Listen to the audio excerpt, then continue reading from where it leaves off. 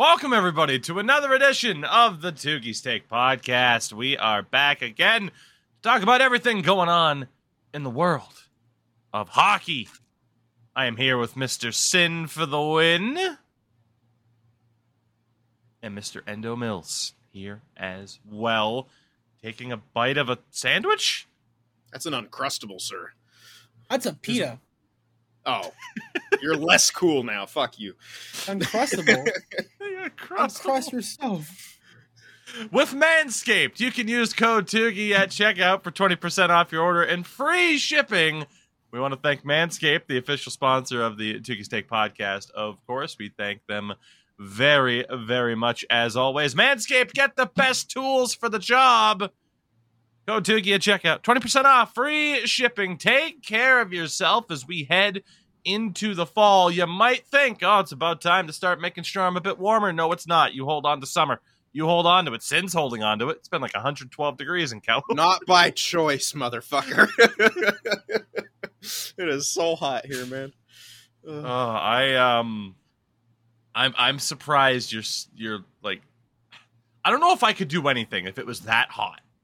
Did I show you the reading on my my thing yesterday? I probably didn't. No, if you have no reaction. No, so I got an AC in my room, and I have obviously the normal AC. So it got up to 115 yesterday, which was record breaking. And my inside temperature peaked at 93 degrees with my two ACs going. So again, that is an inside the home temperature of 33.8 Celsius for those of you outside of the U.S. Finns hate life, just hearing that. Fucking hell. Yeah, it was brutal. Absolutely awful. So, Sid, I'm glad you could be here today. We got some questions, of course, as always, that I think you're going to like. And we get to talk about the Sharks in a somewhat positive way. Kind of. We'll get to that in a moment. But again, welcome to the podcast, Manscaped. You know the whole deal. Things just kind of came together pretty fast. But yeah, we do have viewer questions, as we always do. Again, for those of you listening, watching, whatever, in the description is the link to my Discord. There is the viewer questions section. And you can ask a question like these fine people have and did here today. We start off with the Reds Rebels. This one is very much directed towards me. Based at the timing of this podcast. Oh, yeah. So I heard he scrolled down. Yeah, so this game literally just went final. Reds Rebels asking, should Liverpool sack their manager Jurgen Klopp, seeing as they've had their worst start in multiple years, and at the time of writing, they're down 3-1 to Napoli in their first Champions League game. Joke's on you. They lost 4-1. And no, they shouldn't. No, they should not get rid of him. That would be a horrific mistake. You do not fire someone after years of success at the first real sign of issues. Now, they did have issues a couple years ago in the Champions League when they finished fourth. Of course, there were a lot of injuries involved in that at the time. That was a little bit more understandable. You don't do what Chelsea did today and fire the guy who won them the Champions League like a year ago. Yeah, no, absolutely not. I would be furious if he were to be fired. To put this into hockey terms for Sin and for X-Tech, it would be like Pittsburgh firing Mike Sullivan if they started off the season poorly after winning back-to-back Stanley Cups. Yeah. Or it would be like getting rid of Andrei Vasilevsky if he goes 5 games, letting in 8 goals in a row. Yeah. My comparison, but worse. It'd be like firing Gerard Gallant at the first sign of issues when he just, when he gave you all that. Oh, wait. There you go. Well, you kind of get it. I mean, the Gallant comparison's fair with the exception of the lack of success, but that's okay. Mm-hmm. Our first real question of the day from RG Dust, because why the hell not? Would you rather fight a predator or a Canadian goose? Predator meaning like a lion or a cheetah, etc. So would you rather fight a predator or a predator? Right, because the Canadian goose, for those who do not know, now again, I live in Maine, so I'm well aware because these fuckers travel south a little bit. These motherfuckers are territorial. They were all over Finland too, by the way. Yeah. They're not a fan of you encroaching on their territory whatsoever. Very, very territorial. I get to see some when I get to drive down the road and they'll just be chilling on the side of the road. I live in a weird place. I mean, obviously, I'm going to take my chance with a fucking goose as opposed to a lion or a cheetah, for fuck's sake. But I get the point of saying that Canadian geese are not to be messed with. I get it. Yeah. Okay. Yeah. I mean, here in Canada, they're both predators. So, like, you're kind of screwed, honestly. the Canadians' greatest predator, the goose. The goose. Step aside, moose. Oh my god, okay. man. When We got you bears. first- yeah. It's all about them geese. You want the Canada Gooses? You got a problem with Canada Gooses? You can problem with me. I suggest let that one marinate. Oh god. Good old Leonard Beautiful. Yeah, I mean, obviously, I'm taking my chance with a goose. Like, I mean, the geese here where I am, they're less terrifying than the Canadian geese. Like, they hiss at you and shit. Sometimes they'll attack, but, like, I don't know. But to be fair, in Finland, we did feed some of those Canadian geese at a park, and they were chill then. Although, when you got too fucking close, they hissed. Like, even as you're feeding them, they'd still hiss at you as you fed them, dude. Like, Yeah. they're Thank mean. you fuck, for feeding me. I'm so appreciative. Get away! Yeah. Yeah, No but I mean, pictures, it no was the time pictures. of the year where they all had young, too. So, like, I get it. Like, That's the problem. yeah. Yep. Like, I gotta fuck with them. You can Goddamn feed me. youth! You can feed me. Just don't get too close. Yeah. Oh, God. Like, I get the idea of comparing a goose to a cheetah. Is there anyone who would actually be like, yeah, I'm going to take on this fucking cheetah as opposed to taking your chances with a goose? Like, a cheetah isn't that huge. Like, to be fair, it could probably still fuck you up. But, like, it's not that huge. A lion, like, what the... Yeah, no. Like, when you think of predator, like, lions, like, you die instantly. Tigers, you die instantly. Because actually what tigers do is that when they bite you, their teeth have, like, these really, like, sensitive nerves in them. Serrated edges. don't No. They check your pulse when they bite at you, and then they'll reposition and go right for your carotid. So at least it's All right. quick. But All right, I'm never leaving my house again. Yeah. Jesus Christ. Yeah, That's what tigers we need are on fierce, every man. show. Welcome, everybody, to the first edition of Sin's Animal Facts. We'll see you next week. Feel free to load up on the questions. Yeah. Oh, our next question, though, from PK Subban Enthusiast. What the hell does that even mean? How can you be It's just me. It's just me. He's How an can you old be an- school guy. He thinks slew footing's good. How can you be an enthusiast of a person, though? like you can be a skiing true. enthusiast because Yeah. it's an action. Maybe he just he just Look PK up- Subans. Look up He the runs definition around of tripping enthusiast. fools, man. You know what it Okay, is? I mean a person who is very interested in a particular activity or subject. So Just call yourself I a get- stan. Fucking Oh, hell. Like, the that's person what it is. can be a subject.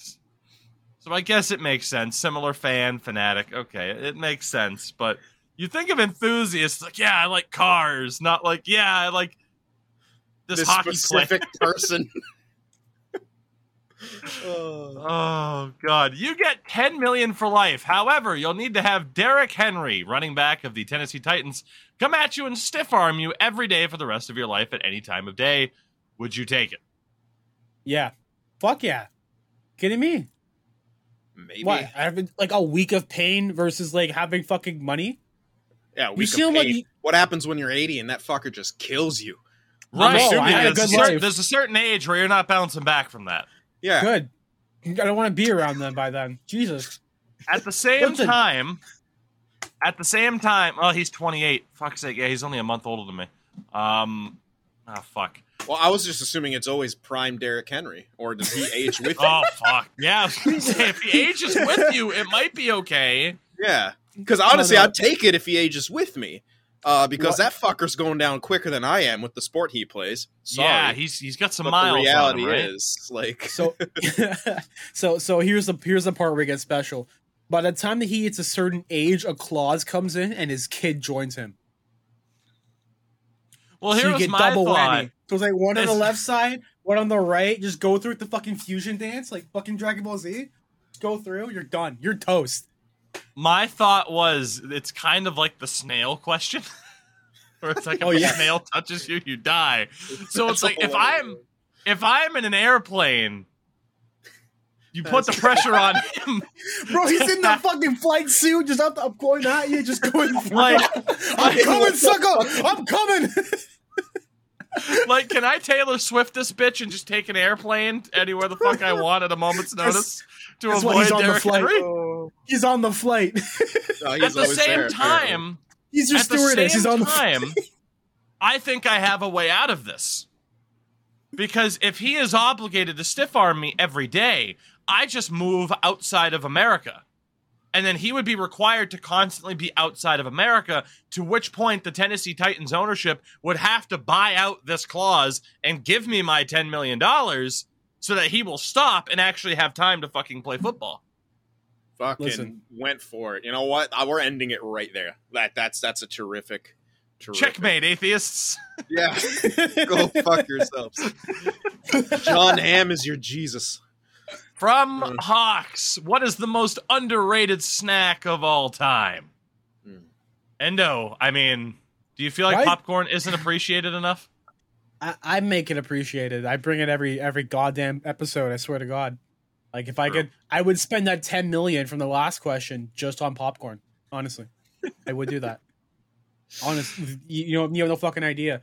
I had an actual idea to get a popcorn machine in here, like one of those old school, old fashioned ones, so that way I can just pull up and honestly, it's worth the investment because you can just buy that noise in the background of every podcast. It's Endo's popcorn machine. Yeah, it's not like we can rip ass and be like, no, it's the popcorn, honey. Don't worry. Let's just see. Favorite snack, pretzels. I don't know. I like a good pretzel. You know what? Those I would say those are underrated. You know? Yeah, I agree. Pretzels are bomb, man. You know what's really good? Dipping pretzels in cream cheese. Ooh, what the fuck? You had me at You had me at dipping, and you say cream cheese, and I'm like, I don't know. Like cream cheese? Dip it in like chive and onion cream cheese. I fucking love cream cheese. Sometimes I'll just grab a spoon of cream cheese, and I'll just be like, shut your mouth. Shut your mouth. Let me finish. I'll grab the cream cheese, and I'll grab nachos, and just go through it. It's right through. It's great. Okay, fine. Yeah, I combine the two, but like my mouth is the mixer. My mouth is the my mouth. You're one of those is the mixer. Episode title. You're one of those guys that buys that fucking peanut butter and jelly in the same jar, aren't you, Endo? No, I actually don't. I don't like peanut butter and or jelly. I like Nutella though. I had too much peanut butter jelly as a kid, so I can't. If there's chocolate on my balls, does that make it Nutella? Sin, what's your most underrated snack, buddy? This is a tough one, man. Chocolate on his balls. Jesus. I think, honestly, for me, I don't know if they're underappreciated, but I think salt and vinegar chips are absolutely elite. I feel like they're hated by some people. Take. Yeah. And if you say it with a certain accent, it gives you an excuse to get a quick card for the moment. Like, they're just so good, salt and vinegar chips. Like, they just slap so hard. God, and I feel like not a lot of people appreciate them. They're going to go for barbecue. They go for, like, that cheddar cheese bullshit from Russell's, or, like, sour cream and onion. And I feel like salt and vinegar is always left off that list. This is a tough damn question. I'm going to go with my more recent answer. And I will generalize it by saying Teddy Grahams. But there is this company that makes essentially an adult version of a Teddy Graham. How do you adult up a Teddy Graham? By stuffing a shitload of protein in it. I see. Protein? I thought you were going to say it was like an edible. I'm like, Jesus, dude. I mean, they might have that version of it, too. They probably do. But it's a company called, I think, Kodiak Cakes. They make a bunch of different stuff. But they have these, like, and they have these, they are basically Teddy Grahams called Bear Bites. I'm addicted to them. Absolutely addicted to them. Is that the one snack you kept talking about, like, last year? It's like, I want to be sponsored by them. Yeah, Yes. when I go over the Maine, I'm not sure when. You gotta let me try some of those. Like, I gotta try it. Good, man. They're good. Absolutely. That's a tough one though. I mean, Jesus, look at my face. I like snacking. Yeah. It's tough to yeah. Yeah. Oh, sorry. No, I was catching up to your first thing that you said. Sorry. I know. I know. It's okay. Oh, we're too close. Jesus Christ. Fuck, man. Beautiful. From AJ, your first live NHL game experience. Do you remember it? What do you recall? Sin, I'll defer to you first. Do you remember your first? I know I talked about it when Maybe I was we did. But when I was a guest, the first time I was a guest on this show back before Endo came along. Yeah. The good old days. Suka, yeah. Jesus Christ. Jesus Christ. Yes, I was. I I can't remember if the Sharks were at the Cow Palace at this time or if it was SAP Center, but I was like 7 years old, I want to say. It was like 96, 97, so you could probably look it up. They may have been at the where the now SAP Center is. And yeah, they played the Avalanche. And, there's Peter Forsberg, Joe, like all those fuckers, and Patrick Waugh in net, and the Sharks got shut out 2-0. But there was a fight in the first 12 seconds of the game between Sandis Ozolinsh, who was on the Sharks at that point, and someone else. Let me see if I can find this. Tony Granato was on the team. I remember he got hit against the boards and his helmet kind of like flopped off a little bit, and he like did like a thing and it came back on. I have weird like glimpses. I remember Mike Vernon. Was it Vernon in that at that time? Yeah, I think so. So it might have been 97 then, or 98. Let's see. Sandis Ozolinsh. Yeah. Had. Oh, I'm double checking. Hockey fights. Let's see. I'm looking for the exact date. That's looking wild. Let's see. He had one fight in 97-98. It was against it was for Colorado against Arizona though. Oh, so it must. Shit. When the hell was he back? When was he on the Sharks? Because I know he was on the Sharks. Let's see. He had a fight in 2000, 2001. That was for was Carolina. way before this. Yeah. So yeah, it must not have been him. Sorry to poke holes. It was a long time ago. Yeah, it was. I don't know. Maybe it was a zoo. Huh. Anyway. Maybe it wasn't. I don't know. Well, His whole childhood was a lie. Shit. Just fed through MK Ultra. I remember that, yeah. And it was a shutout from Patrick Waugh. Like, yeah. Oh, God. I will see if I can look up Patrick Waugh shutouts. There you go. Yeah. God, let's see. Yeah, good luck. You're going to be weeding through. Patrick Waugh shutouts. Let me see. So Patrick Waugh career shutouts. Shout out to statmuse.com. Holy shit. All right, this might be more tough to find than I thought. Yeah, it was somewhere in like 96, 97, 98 around that time. All right, let's see. Did he play for Colorado at the time, or are you sure it was Montreal? No. Yeah, it was Colorado, because I don't think they had interleague play at that time. Yeah, that's a fair point. Okay, I 100% it was Colorado. What we have for Patrick Waugh shutouts. I will allow Endo to take over, and I am going to try to find this game from Sin's childhood. So I already talked about this on extension of the podcast several times.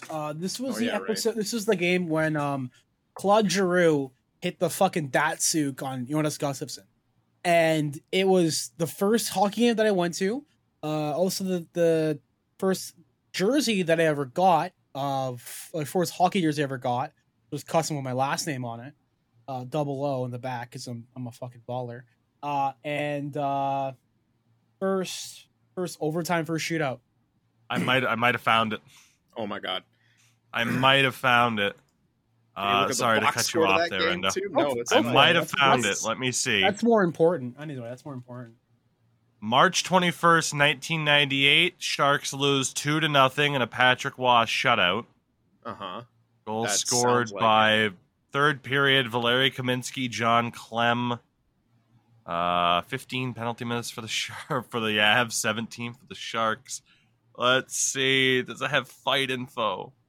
I'm gonna keep digging. Sandis Ozolinsh was in the lineup for Colorado. Oh, so it must have been he was on Colorado then. Weird. He must have just come from the Sharks then, because I know he was on the Sharks.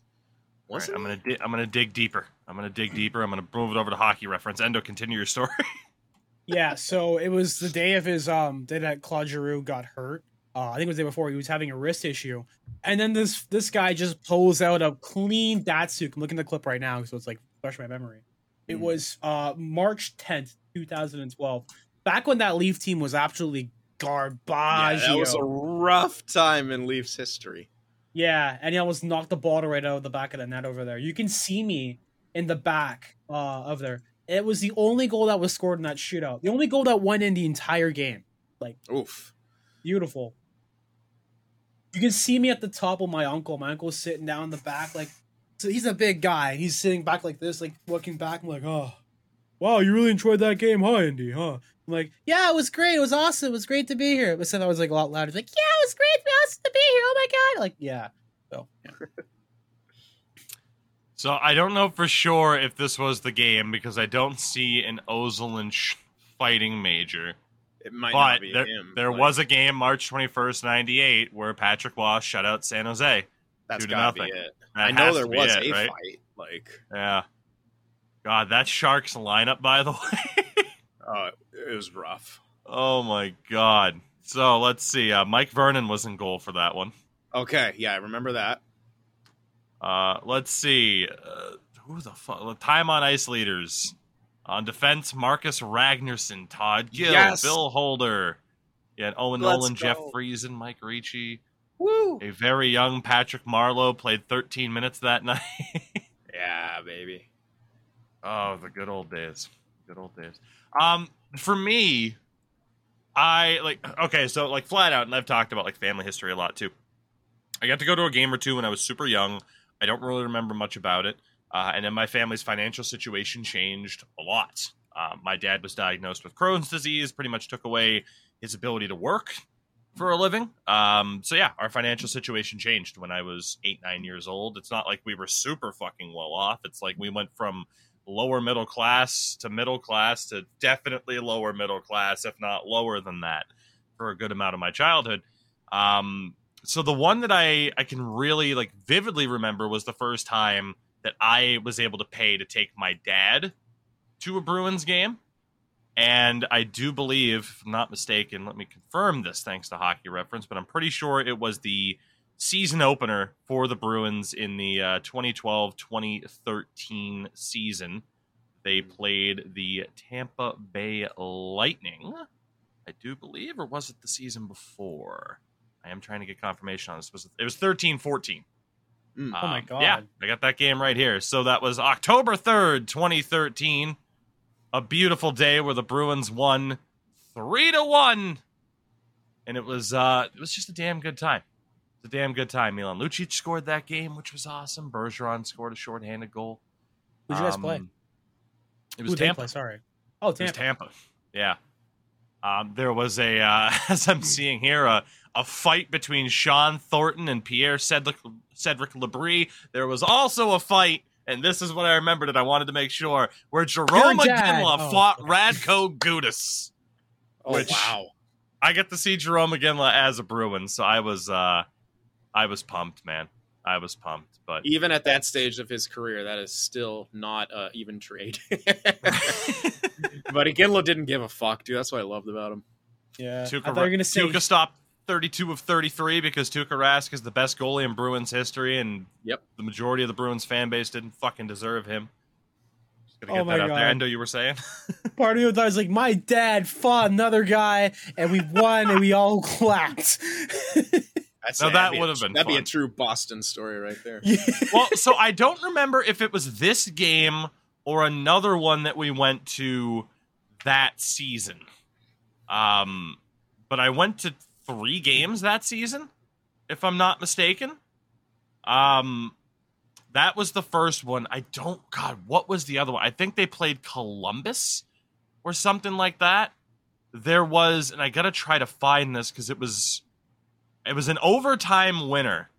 I don't remember against who, but the guy behind me went like the forward fist pump, like, yeah, and he caught my fucking glasses, and I thought somebody punched me. My glasses went flying 3 rows in front of me. This is no fucking lie. Yeah, that was an experience. I think that was a Lucic overtime winner. I could try to track that down. And I know I went to another game at the end of that regular season where the Bruins played Buffalo, and that was a game where Sabres goalie Matt Hackett left the game early. Yeah, that was a good season for me in terms of getting the games. But that was my. That's the first one I can really remember. The other ones that I went to, like I said, I would have been 6, 7, 8-ish, and I can't, like, I remember being there, but in terms of details, fuck all. So, yeah, there you go. And our final question from Jared the Rabbit, which will kind of bring us into our general topics for today. Yeah, how do you feel? There you go. So how do you feel? First and foremost, we'll talk about the Vegas jersey. He said, how do you feel about the leaked Golden Knights and Sharks uniforms? So DH Gate Canucks jersey. Done. I was just gonna say that it just looks like the Skate Canuck jersey with Vegas written on it in stupid letters because Rangers and Canes, and now everyone's got to do it. Minimal. I don't mind it because in comparison to like the red reverse retro or the mustard jersey that they're running with a lot, I think this is the best jersey they've come out with since the original 2. Is that saying a ton? No, but I do like this jersey quite a bit, and I also like the very tacky sword on the pants. I like their white jerseys, actually, their original white jerseys. Mostly because I own both Vegas home and road jersey because they're really nice. It's the white gloves for me that do it. I liked that aspect of those away kits the most. That's fair. Endo, your thoughts on the Vegas? You just kind of agree, like, yeah, it's a Canucks jersey. DH Gate Canucks skate jersey. You ask for one thing, you get another one. I remember a few years ago there was a Bar Down post, because of course there is. It was about how someone ordered a jersey online and they asked for a Philadelphia Flyers, and then they got a I think it was either a Pittsburgh Penguins jersey in the colors of the Flyers, and it had like a weird ass last name on the back. It was something fucked like that. I can't remember exactly what it was, but it was like completely the opposite of what they asked for. And it's like, yeah, that's DH Gate for you. Fair enough. And then there is the... Sorry, I didn't have anything to add to that.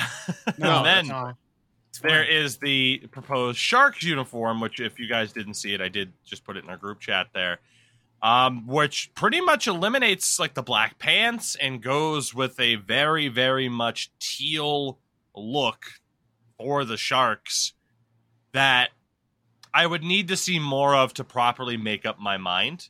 But the proposed look of what's out there so far, which you guys can find at Pro Shop Hockey on Twitter, it's not bad. But at the same time, I would need to see it in a different light, so to speak. But I don't hate it.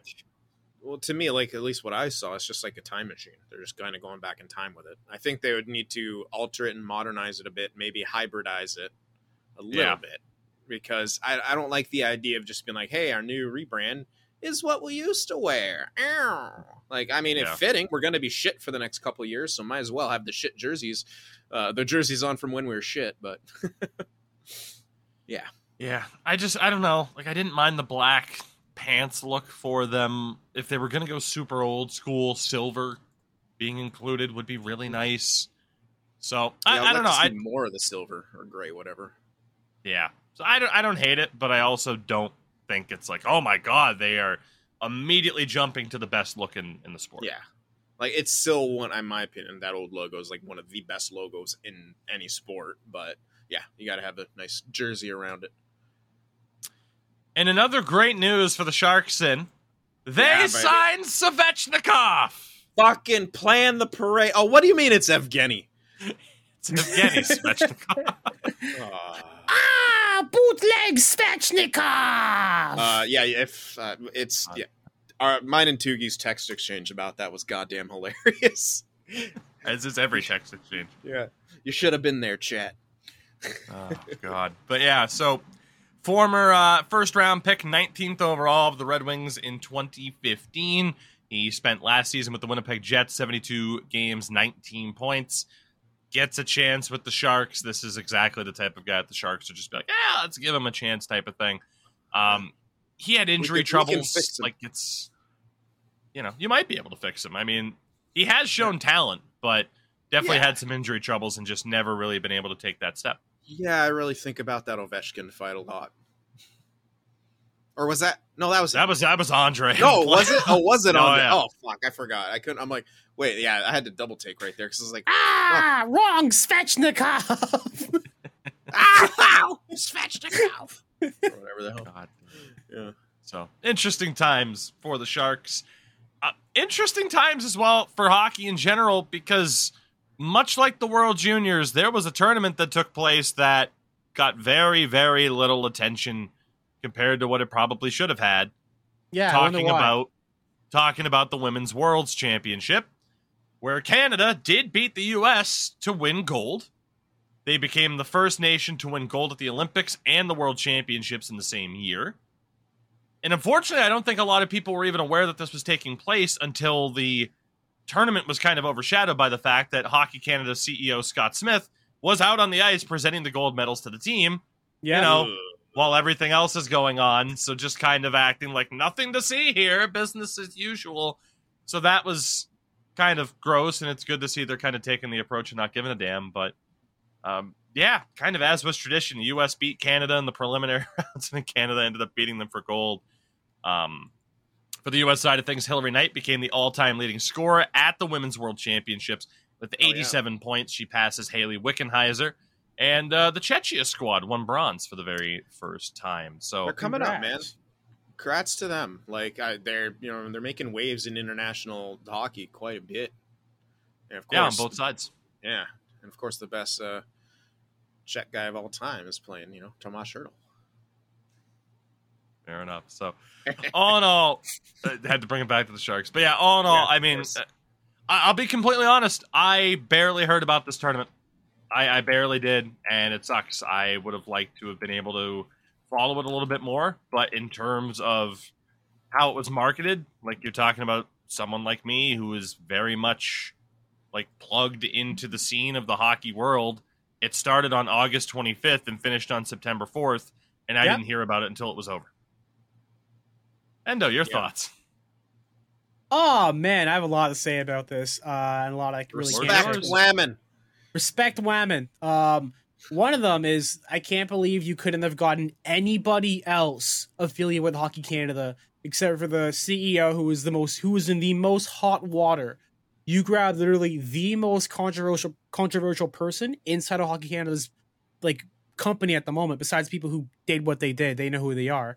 Let me see what else. TSN did very little promotion for it. Very little promotion at all. But meanwhile, over here in Canada, you'd hear literally everything about the World Juniors. It was all over the place. Every ad I'd get on fucking Twitter or Twitch would be just World Juniors, World Juniors, and World Juniors. I'm like, okay, this is fine. And if you're gonna do that shit for them, you gotta do that for the women. I don't care. The women's game is growing in Canada. It's always been the biggest, if not like a step down. But you're treating it as if it's like a third class citizen. Meanwhile, the women's team has had more success than the males team over the past 10 years. Like you can't just throw something on it, and then especially whatever that's going on right now, and just be like, oh, we're just gonna leave it that way, just not do anything to improve it or make it better for anybody, just spit on the ground of where they're walking at. You could have literally grabbed Haley Wickenheiser or any other former Canadian athlete who's obviously Haley's the big one. You could have grabbed anybody like Sammy Joe Small, Pascal Campbell or whatever, like Campbell Pascal. Like you could do anybody, and they did nothing except just the same old road of going through. Another thing too is I think we're going to talk about this later. I'm not sure about Sarah Nurse getting getting rated a 90 overall in NHL 23, and people crying about it. Yeah, now's the time. Fucking grow up. It's a video game. The same thing they did in 2K. 2K22, when they announced the women were in the game, they're rated in the certain level that they're at in that competition level. She's going to get an 85 hut card anyway. All you people who complain about it, I'm going to say you people, but everyone who just keeps complaining about it, you can change the overalls yourself. Half the time, they're broken anyway. Half the community basically waits for this guy over here to go do it, to go fix the overalls and fix everything. Remember when we found out when the sliders for tendencies were broken, and Phil Kessel had a 3 shot or whatever the fuck it was? and you're like, why is he like a 3? We should have like a 10 or something. I mean, yeah, there were numerous players like I'm that. gonna add to that thing. People were losing their shit and loving and putting this. When Zdeno Chara had a 99 card, people were playing him on the wing because of his insane reach, so that they could do those crazy moves and score goals. They had no problem doing that. So what's your issue with a 90 rated women's card in this fantasy game, whereas in Zdeno Chara can skate around like Connor McDavid? Like, you didn't have a problem with that, but I mean, you know what their problem is with it. Of course, it's just Whammon, Black Whammon. It's crazy. Like, hockey is so just lacking. Racist, sexist. Yes, you can say it. I'll be very honest with it. I don't give a fuck. Well, I was just gonna say it's so behind time, like just the culture around it. I was just gonna go deeper than saying, "Oh, it's sexist," because once you say that, a lot of people just fucking tune out, like because they don't want to face the music. I'd like to think our audience would be. Oh yeah, ours don't. But yeah, just in case. In a general sense, yeah. I mean, well, Jesus, like last night, for example, Sue Bird retired, and yeah, you want to look at the comments like that, on a Bleacher Report post about that or something like that, and yeah, no, it's a common thread of, again, just some people feeling the need to just constantly tear down whatever progress is being made. It's like, oh my God, like, God forbid Bleacher Report talk about the WNBA in a positive way, as opposed to following your attitude of it's only there because the NBA saved it and it wouldn't exist otherwise. It's just cool. And now it does. Let's talk about it so that it can self-sustain. Like, if you're bitching about having to be bailed out, then why are you complaining about it working to a point to be self-sustaining? Like, that's the biggest tell right there. That it ain't about what they say it is. Yeah. So just, I don't know. And if you want to bring a conclusion to your point. But yeah, I mean, you hit the nail on the head in terms of, why would people complain about Sarah Nurse's rating in the game? Yeah. There's a reason for that. I mean, and some people might say, look, Tugi, all you do is complain about ratings in the game. It's like, you don't see me complaining about that particular rating, though, do you? Because it's appropriate. It's hot. But no, that rating is definitely from an offline perspective. And from an offline perspective, if you're comparing women versus women, then Sarah Nurse is a 90 overall, is one of the best women hockey players, one of the best hockey players in general in the fucking world. Because it's an offline, you can't play those teams against other teams. And if you did, then you'd have to balance it, I guess. Yep. So yeah. Like, and every single video game perspective, it makes sense. Yeah, and let's not act like EA balances their rosters well to begin with when they don't properly use a rating scale, and like every fucking player is at least a 70. Mm-hmm. Unless you play in the fucking Allsvenskan or whatever. And then it's like, we don't give a fuck about you. Your number 40. Is your overall number is tied to the jersey number that you wear. There, basically. Have it. It's so stupid. So yeah, the World Championships took place. Not nearly discussed enough, and it kind of sucks because I would have liked to have at least caught the gold medal game. I mean, Canada and the U.S. both kind of steamrolled their way to the final. The quarterfinals, Canada 3-0 over Sweden. Okay. The United States 12-1 over Hungary. Hungary made it to the semis. Yeah, Hungary made it there. Yeah. Good for them. Hungary made it to the knockout stage of this tournament, which is nuts. They finished over Germany and Denmark to get there, which is pretty surprising in terms of what you would expect. Absolutely. I didn't even know they had a national team, much less a national women's team. Like, that's awesome for them. Yeah. And then semifinals, Canadians beat Switzerland 8-1, and the U.S. beat Czechia 10-1. Oh, yeah. So they're still the two superpowers in that sense, and the games are always amazing when they end up playing, but I missed this one. I'm sad.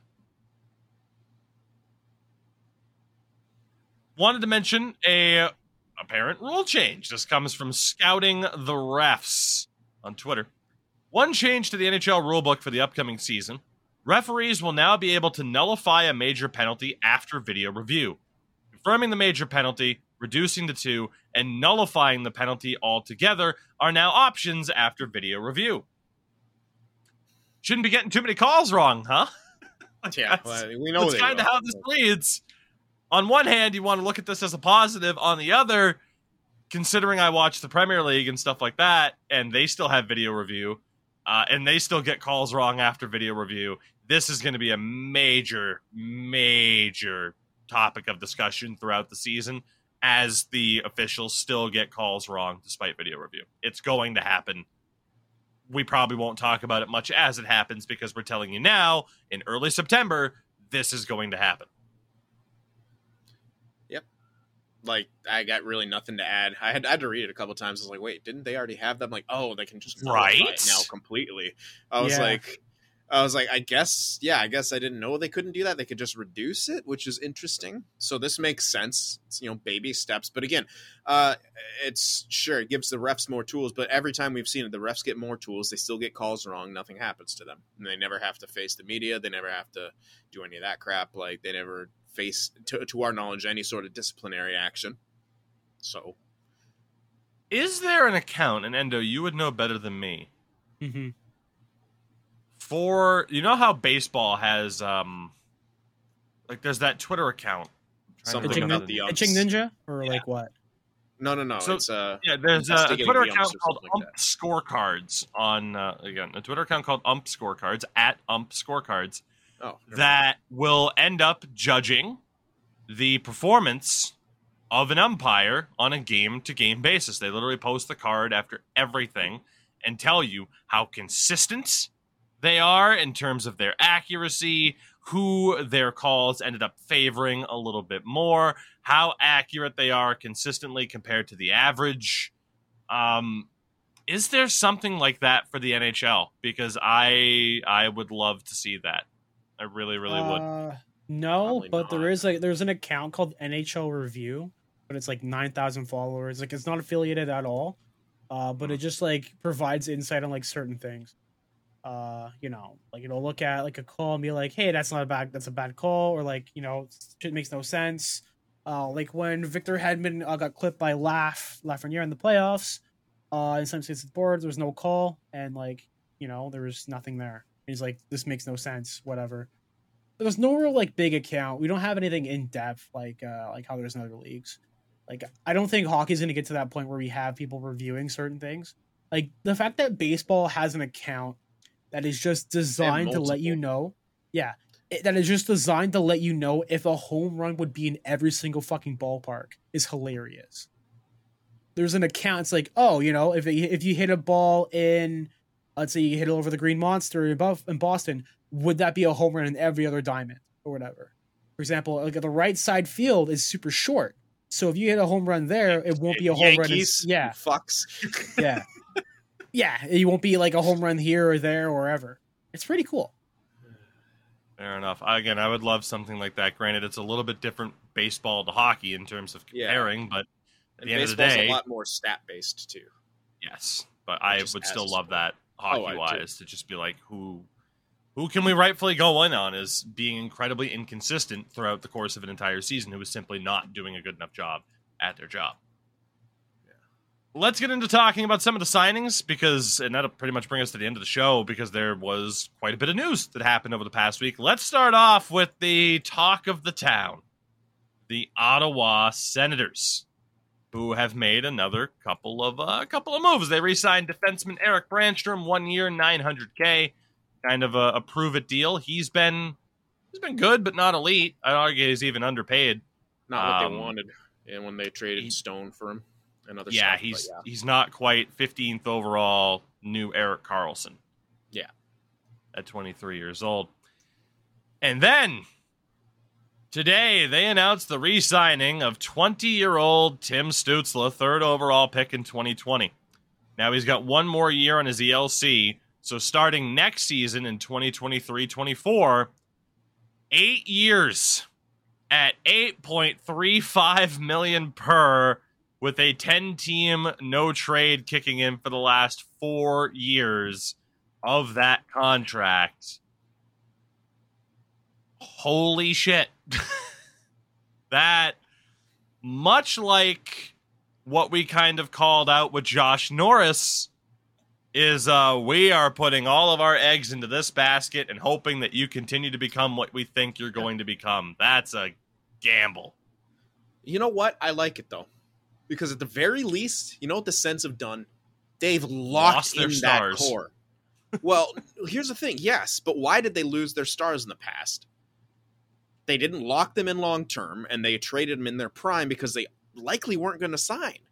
Yeah. So I like this move by them, is locking in all these guys long term and having them through their, as in my opinion, the prime for NHL is now like a couple of years younger than it used to be. You can say. I would agree. So I think this is it's a gamble, absolutely. But I like that they're taking it. Same. And I really do. And like, you know, this is very much an NHL 22 move where you sign that guy for that 15% discount on that, you know, year before he starts getting good. Cause you know, with his medium elite or whatever, he's getting up to that awesome spot. It's not as good of a discount as I can get because I'm amazing. But this is also real life. And it's still, it could be a solid deal. I mean, you think in 4 years, $8 million, not going to be that bad. Looking a lot more like 6 right now with the new TV deal and all that kind of stuff. So if he continues on the trajectory he's on, if he produces well, I like it. No trade clauses are always iffy, but again, at the end of this contract, to be 29, yeah. I'd take a 29-year-old Tim Stützle. Right. So honestly, it's one of those things that we've talked about. It is highly unfortunate that Eugene Melnyk is no longer with us. I think he did do a lot of good, and obviously as a sports owner, maybe not the best. The problem is, though, or it sucks because it makes it sound like you're talking ill of the dead, but we all know, for the most part, would we expect the Sens to be where they are right now if Eugene Melnyk was still at the helm of that organization? Yeah, history would say absolutely not. Yeah. And the bottom line is, Sens president today, they had a kickoff event where they announced the Stützle signing. Anthony LeBlanc said that season ticket sales are up 60% compared to where they were pre-pandemic. 60%. Yep. And again, that is off of bringing in Claude Giroux, bringing in Alex DeBrincat, re-signing Josh Norris, re-signing now, of course, Tim Stützle. Brady Tkachuk. They locked in Brady Tkachuk long term too. You know, part of the increase is definitely due to them stopping being a complete basement team, but at the same time, the new kind of people at the helm are doing a good job to keep that momentum going. Yes, there's a sense of optimism surrounding the team, and you know they also announced today that they brought in former players, fan favorites. Chris Phillips is now the vice president of business operations for the club. And Chris Neal is also a vice president, the vice president of business and community development. And I hope he still goes down there on skates and teaches kids how to fight.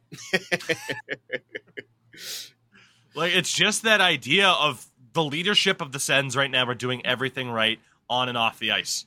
It's the idea, because you kind of remember when like Daniel Alfredsson was there, but Melnyk still at the helm, and that was a really weird kind of like soured relationship, and he left.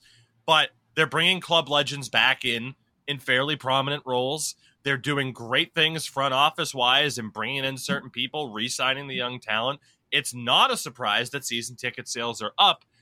And you're talking about the idea of if that arena deal in LeBreton Flats, essentially downtown Ottawa, if that goes through, this could be the best decade from an all-around perspective that the Sens have ever had. I mean, awesome. This is honestly astonishing compared to where we were not all that long ago, where it's like, what the fuck is this team doing? You have, Eugene Melnyk, there was the Heritage Classic that he and Pierre Dorion both looked pretty terrible on broadcast, the way they were kind of talking. And Pierre Dorion, we're a team. Like, just how quickly, in a general sense, like this team has kind of overcome this and gotten themselves onto a very promising track. Super exciting time for Sens fans. Yeah. With the Stützle deal as well. I mean, again, yes, it is a bit much now, like you mentioned, so it can, age somewhat promisingly. And not all of their young players are already on the team. Like, they do still have some younger guys who are, potentially going to be on the come up here in the near future. So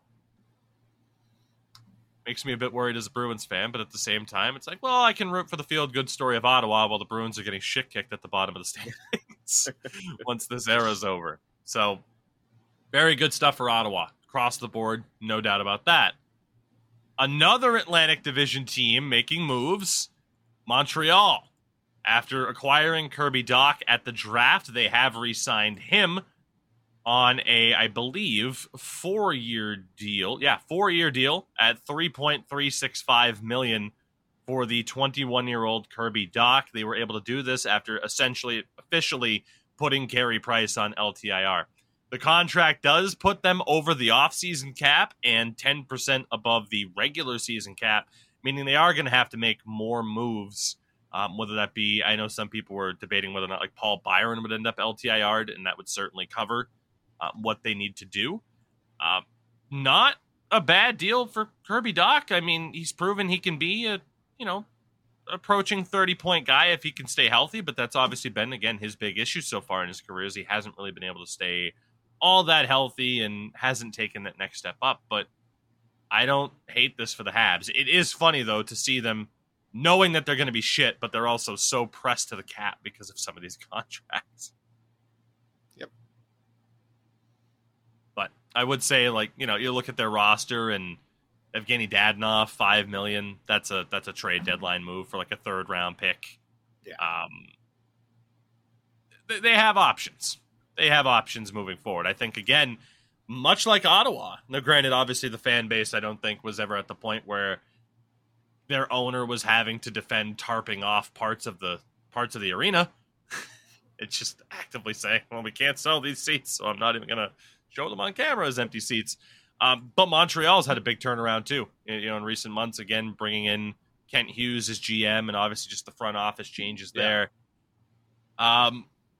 Yeah, like I said, again, my main takeaway as a Bruins fan is it is interesting to see some of these teams that were in a rough spot less than a year ago where you're like, what the fuck's going on here? And they are both on much more positive paths moving forward. Yeah. Speaking of positive paths. Kind of. The last episode of this show, we went in pretty hard on the Dallas Stars owner, Tom Gaglardi. Yeah, I would say rightfully so.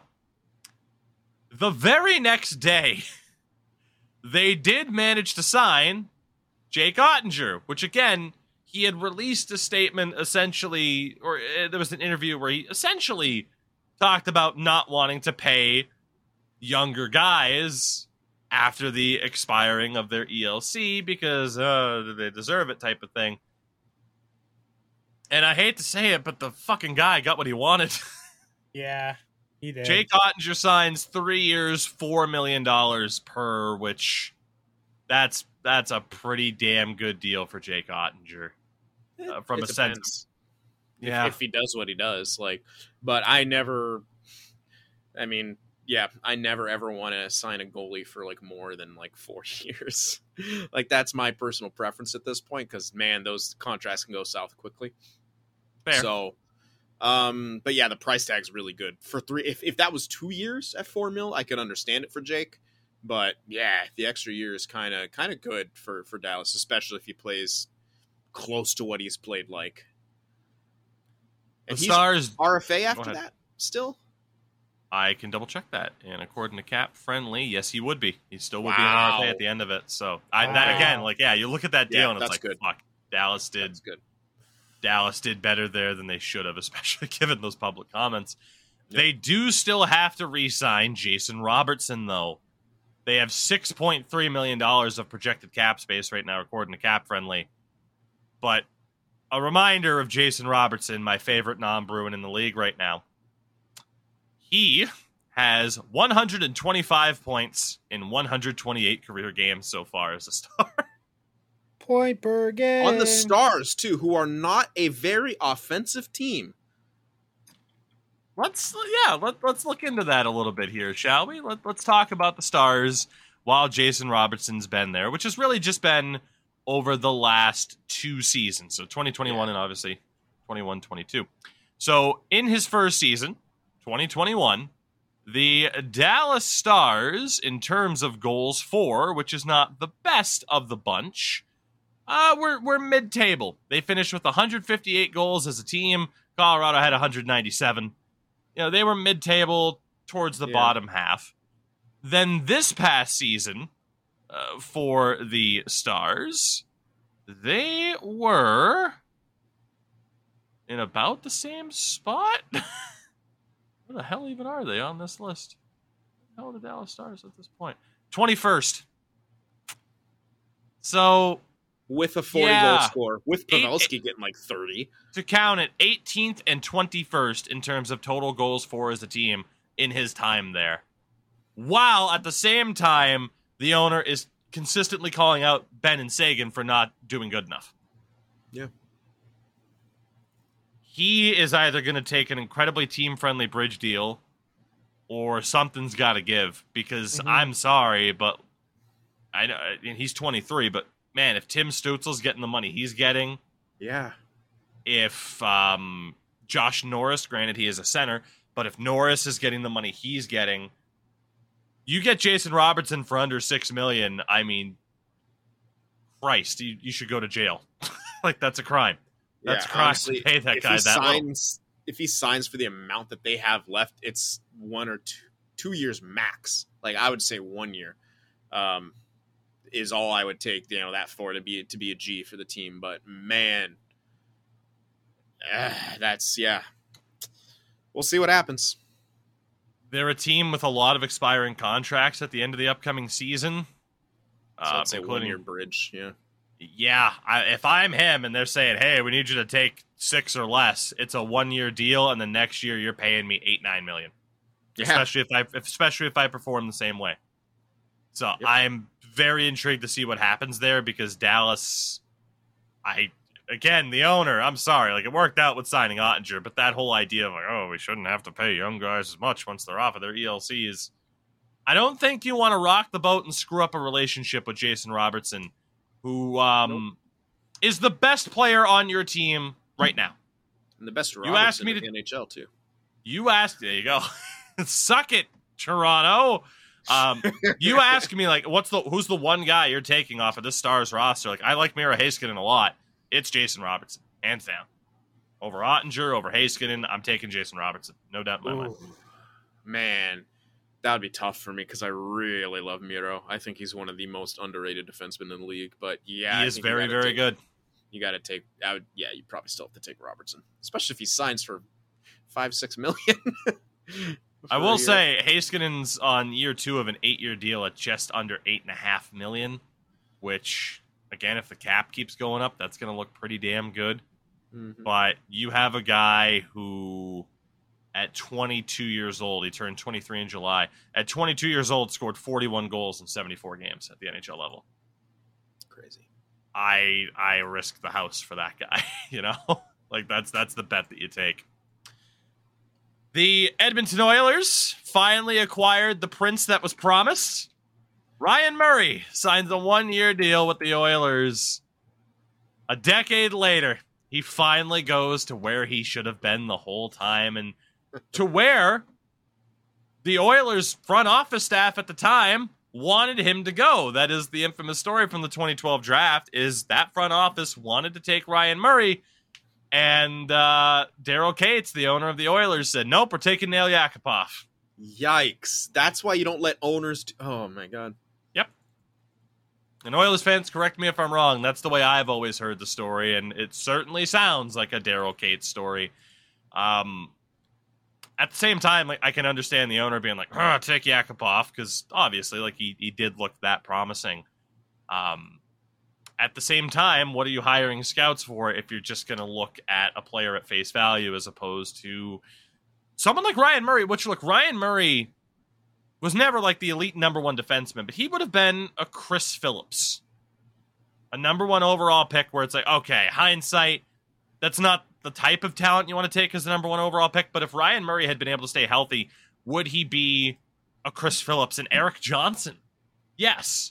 Unfortunately for him, he just hasn't been able to stay healthy throughout his career. But that 2012 draft, man, Yakupov first, Murray to Columbus, Galchenyuk to Montreal, which it's still weird to me how that worked out. Wait, he went to Montreal? Oh, I thought. Oh, yeah. Yeah, sorry. He went to Montreal, then went to Arizona, then came back, didn't he? Montreal, Arizona, Pittsburgh, Minnesota, Ottawa, Toronto, Arizona this past year. Oh, I thought he went back to Montreal once. I guess not. Do you guys remember who was fourth in that 2012 draft? Absolutely not. Morgan Riley. No. No, defenseman for the New York Islanders. 28 years old, retired at this stage. What? Played for the Belfast Giants of the EIHL this past season. Nope. Griffin Reinhart. Oh my God. Oh, yeah! Because then Very the Oilers next- traded for him. The Oilers traded for his ass. The next picks, by the way, were Morgan Riley, Hampus Lindholm, Matt Dumba, Derek Pouliot, and then Jacob Trouba. Like that. Boomba! Jacob Dumba! You hit the nail on the head when you called that 2012 draft a minefield. That is one of the most interesting ones to go back and look at. Holy shit. Featuring Tomas Hertl going 17th overall to the Sharks. What was it? 03-04 draft was like the top of the mountain. That had to be My Or was God. it? Yeah, the 2003 draft is up there Yeah. as one of the best ever. 2015 has gotten there too. In a lot of people's mind, but yeah, 2012. It's like for your Andre Vasilevskis, Philip Forsbergs, Tom Wilsons. You have Jordan Schmaltz, Henrik Samuelsson, Stefan Matteau. Like that was a that was a not the one on the Sharks from not years the and years ago. Matto, but his son, where it was more of a Matt no. Yeah. Da-da-da-da-da-da-da-da-da. Our final talking point, speaking of circuses, the Vancouver Canucks. Okay, yeah, go ahead. They re-signed JT Miller after over a year of, are they going to trade him? Are they not going to trade him? He is still going to make $5.25 million for the upcoming season, which means at the age 30, 2023-2024 season, he has a new extension kicking in, 7 years, $8 million per, with a no movement clause for the duration of the contract, meaning he cannot be sent down, and a 15-team no trade list that kicks in for the final 3 years of the deal. Yeah, for those who aren't watching the video feed, I kind of had the initial reaction as Sin did when I heard about this deal. Now, JT Miller is a pretty freaking good player. By his own admission in an interview, he needs to get better defensively. He is coming off of a career best season. Do either of you know, without having looked at it, and if you did, let me know, do you know what his stat line was from this past season? He JT had Miller? 75 points, right? He had like How many points? he was over a point per game. Oh, yeah, it might have been, huh? He was I like know it's 90 correct. points. 90 points or something like that in like 82 games. So, prior to this year, his best season was his first season in Vancouver. He had 72 points in 69 games. Nice. Last year, as in 2021, 53 games, 46 points. So, again, a little bit over Respectable point as per hell. game, a little bit under. This past season in Vancouver, 80 games, 99 points Wow. Yeah. with 32 goals. Bruce, there he is. There. That's what it was. I basically. guess, the only risky thing about this to me is like, yeah, he's established. You could probably count on him to at least be consistent for a few years. But yeah, it's that term, man. I know just how those contracts can start to look after 30. That's why I wanted to save this for last, because I wanted Yeah. your opinion as a Sharks fan, because this is a very San Jose Sharks contract, at least in the It Doug absolutely Wilson era. is. And here's the issue with it. And the only reason I'll give the Sharks some leeway is that the Canucks haven't had nearly the amount of success the Sharks had before they signed those contracts. Right. Like, the Sharks weren't like, here's our window, take your money, take your term, this is our time. It didn't work. That's what happens. And it looks shit now, but it is what it is. Where's that recent maybe we got it for the Canucks? They've missed the playoffs the last 3 years? Maybe they got in the bubble?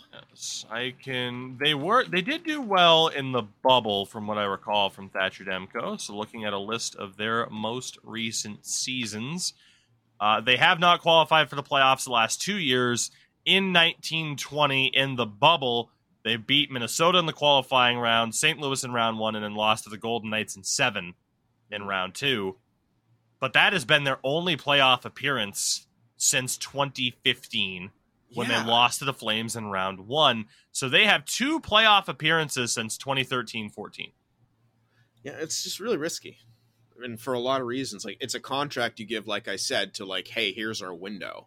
And I think that's the game plan now, right? Like, instead of trading JT Miller for whatever futures, because this shouts as like, no, we're starting a window. We're in a window right now. This offseason they re-signed Miller, they re-signed Brock Besser, 3 years at $665. Horvat's deal is up at the end of next year, which is a little bit concerning, but this screams we're going for it. They do have some cap that they need to figure out. Depends on if someone's going on LTIR or not, but they're basically up against it. And actually, Michael Furlan's LTIR hasn't kicked in, so they're okay. Like, they're cap compliant. Their projected depth chart on Cap Friendly. Now, again, this JT Miller signing screams we're in it. This, and again, don't shoot the messenger. This honestly hasn't been updated since August 19th on Cap Friendly, but presumably, top line: Pearson, JT Miller, Connor Garland. I don't know if that'll actually be their top line, but you also round out the top 6, presumably, with Elias Pettersson, Bo Horvat, and Brock Besser.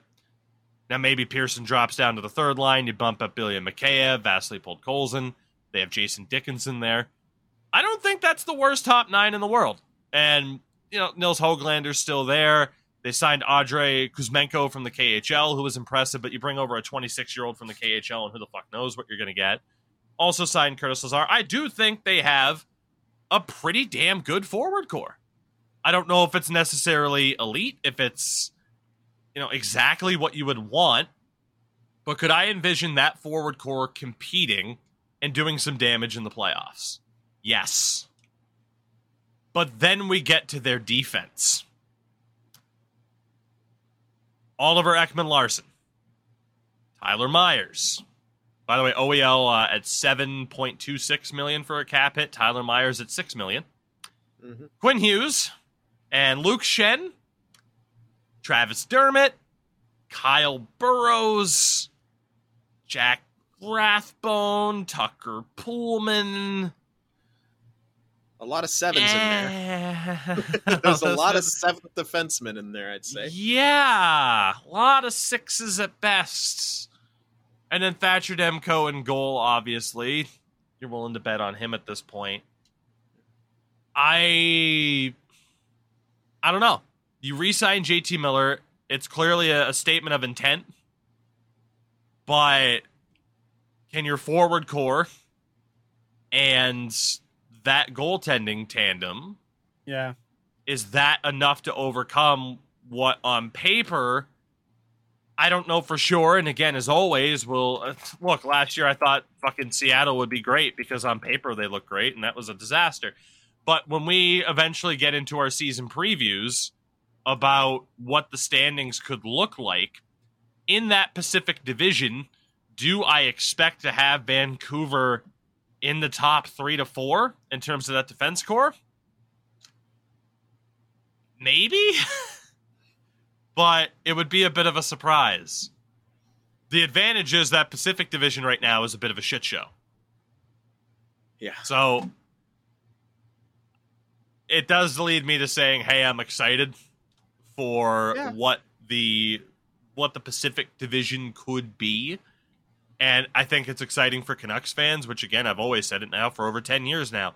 Nothing against Canucks fans. Had it been a different team in 2011, I would have been rooting for you to win that cup. But I still see them as, like, second-round exit to one of the favorites in the West. And I'm sure they're hoping for better than that. But that is it. That is the news for the week. Everything going on, like we said, whether you hear about it or don't, like the freaking women's tournament, which is, again, a damn shame. Ew. We will be back next week, which I think is one of our final, if not our outright final, 1 a week amount of episodes. I'm not sure. Again, the NHL season starts, at least preseason games start on September 24th. So I think we're likely to stay at 1 a week up until the beginning of the regular season, or at least close to it. Regular season begins on the October 7th. Season opener. Wow. Only game, Sharks and Preds. The overseas games, I believe, because they play on back-to-back days, 2 p.m. starts. So in Czechia, October right? 7th. I believe so, yeah. I don't remember where those are starting. First one's at the O2 Arena. That's an interesting place to have it. In Prague. At that O2 Arena, not the UK O2 Arena. Back-to-back days at the O2 Arena in Czechia. Yeah, so... Hurdle's gonna show everyone around. It's gonna be awesome. They better have some cool videos of that. So from the looks of it, then we will begin probably our first. I think right at the beginning of October. So September, I think we're sticking it at one a week. But hopefully, again, we still have a decent amount to talk about as we get close to the training camp and stuff like that starting up very soon. For now, though, I'll throw it over to Mr. Endo Mills. What do you have going on, buddy? Actually, I got a question.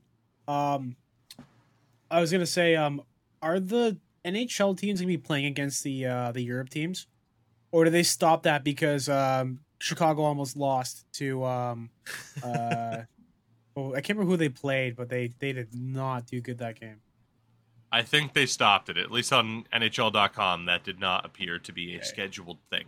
I just pulled up O2 Arena right now. Sharks and Predators will start the basic part of the 2022-23 season with mutual matches in Prague at the O2 Arena on Friday, 7th October and Saturday, 8th October. Avalanche and Blue Jackets will compete their 2 regular season matches at Finland's Nokia Arena. That thing's not going to break. In Tampere on Friday, 4th November and Saturday, 5th November. Before matches in Prague... Mid-season? They're going over to Finland, huh? November, yeah. Ooh, Avalanche and Enjoy, Blue Jackets. boys. Yeah. Before the matches in Prague, the Predators and Sharks will compete their training camps in Europe. Wow. Training camp in Europe? Where'd you say? Oh, so they're in Tampere. I thought, okay. Yeah. And each of them will play an exhibition match within the NHL Global Series Challenge 2022. The Predators will report to Bern, Switzerland, and on Monday, October 3rd, the Sharks will play an exhibition match in Berlin, Germany against Eisenbahn Berlin at the Mercedes-Benz Arena. So there are a lot of overseas games, is what you're telling us. Yeah. So basically Preds are playing HC Bern, and the Sharks are playing against Eisenbahn Berlin. Oh, we're gonna get wrecked. The German league. Gonna get worked. All right, let's see. Right now, really quickly. Timo Meier gets to play for the Germans because he speaks the language. I need to look at who is on. Who is on that team that we would know? Right now, current roster for Berlin in the DEL features goaltenders. Okay, nobody major. Prospects: Juha Markkanen of the Kings, Nikita Quap of the Carolina Hurricanes. Defensively, notable names: Brendan Gooley, formerly of the Ducks. I remember him. Julian Melchiori, formerly of the Winnipeg Jets. Offensively, everyone's favorite Twitter follow, Zach Boychuk. Oh, God. Yeah. Former Duck Giovanni Fiore. Marcel Nobles was in the NHL for a bit. Peter Reagan, Sens legend. Goal. Yannick Veilleux. You won't get worked. Sharks will at least beat that team. If they don't, oof. Yeah. So, Endo, what do you got going on here as we bring the show to an end? Hi, my name's Endo, and I stream hockey sometimes, and I talk hockey very little. That's what I do. You can catch me on stream tomorrow, actually, well, probably today when you hear this, like 12, maybe like 9, 10 a.m., just playing Be a Pro, because I hate myself, and because I haven't really found anything else I want to play. Because... I don't know, man. Like, that's me. That's what I do. I might do other stuff regarding hockey on YouTube stuff, but yeah, that's me. That's what I do. That's me. Sin, what you got going on, friend? A lot of stuff playing Warhammer on my channel, so go check that out if you want to see me be nerd out and be extremely, extremely passionate about something. That's the place to find it. And I'll be starting a Draft to Glory series hopefully Friday. Anyway, sometime this weekend. I'll be launching that as I need to get the team setup and whatnot. That'll be my last franchise mode of NHL 22.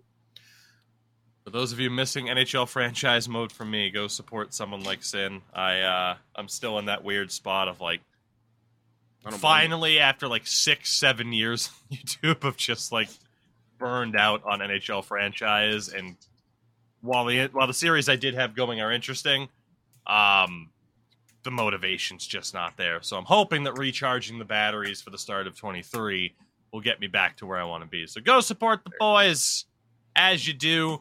I'm still doing stuff, though. We're streaming every single night. Of course, the second channel has a lot of franchise stuff up. NCAA basketball, Madden 23, stuff like that. A lot of Madden content on that channel in the meantime. Yeah, for now. Until next week, we'll see you. Thank you again for listening to the Tukey's Take podcast. Big shout out to Manscaped. Code Tukey at checkout. 20% off, free shipping. And enjoy these moments on the podcast, because the Bruins are going to suck after this upcoming season. And depending on how long this show sticks around, I'm going to be a sad, sad boy.